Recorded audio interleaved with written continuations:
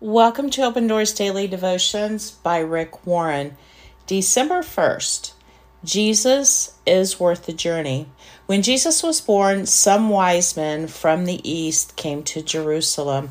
Matthew 2. Searching for the truth is a part-time job. It takes everything you have.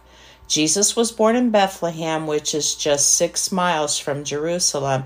At the time of Jesus' birth, Jerusalem was the spiritual center of the world. All kinds of spiritual activity was taking place in Jerusalem. All of the major religious leaders of the world were in Jerusalem, but none of them were seeking Jesus. King Herod missed baby Jesus, so did the business leaders of Bethlehem. You too can have Jesus right in the midst and still miss him if you're not looking for him. The wise men looked for Jesus. They were willing to make a 4 to 5 month trip across a scorching hot desert to find Jesus.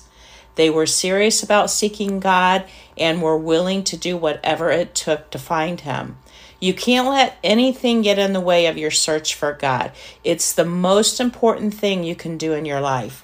Jesus said that the kingdom of heaven is like a pearl that is so valuable we would have to sell everything we have to get it.